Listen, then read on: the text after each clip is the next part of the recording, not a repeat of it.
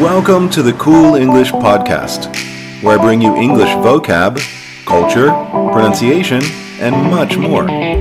Hello, my name's John, and today I'll be talking about the airport and some parts of the airplane. This is a great set of words to learn before your next trip. Today we'll be going over part 2, so let's get started. The first word is napkin. A napkin is a square piece of cloth or paper that you use at a meal to wipe your fingers or lips and protect your shirt or dress. So it's common on the airplane when you're eating, you might ask, "Could you give me a napkin, please?" Number 2 is seat belt. A seat belt is the belt or strap that secures the person in his seat to prevent injury. So when you're on the airplane, it's common that they'll tell you, "Fasten your seat belts." You might have to say, "My seat belt isn't working." Number 3 is restroom or lavatory. And this is a room where you have a toilet and a sink to wash your hands.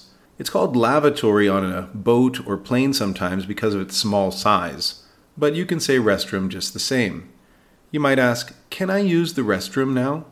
Number 4 is boarding pass. A boarding pass is a pass for boarding or getting on the aircraft.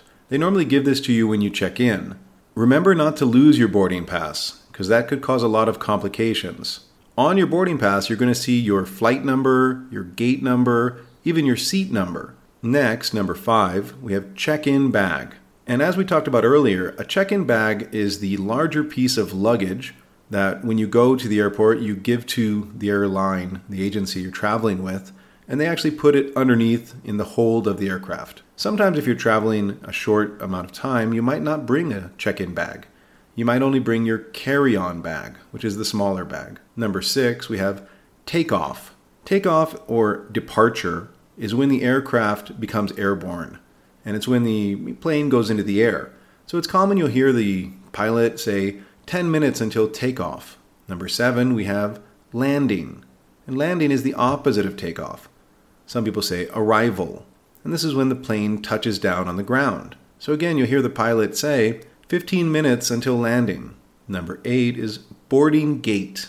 Boarding gate is the gate or passage that allows you to go from the terminal to the airplane. So when you look at your boarding pass after checking in, you're going to see your boarding gate number. So that's where you're going to go to wait until you can get on the plane. Number 9, seats. A seat is the chair on an airliner or plane that you're going to sit in for the duration of your flight. There are normally 3 seats. We have the window seat, which will be by the window, the middle seat, and the aisle seat. Be careful with this word. It's spelled A-I-S-L-E, but we say it aisle. So the A and the S are pretty silent. And the aisle seat is going to be along the corridor, the aisle. So once again, we have window seat, middle seat, and aisle seat. And finally, number 10, we have departure lounge. The departure lounge is the seating area in the airport that you're going to wait in near the gates prior to boarding or getting on the plane. In the departure lounge, many times there are some shops, we call them duty-free shops because you don't pay taxes, and restaurants or bathrooms. So you want to wait in the departure lounge.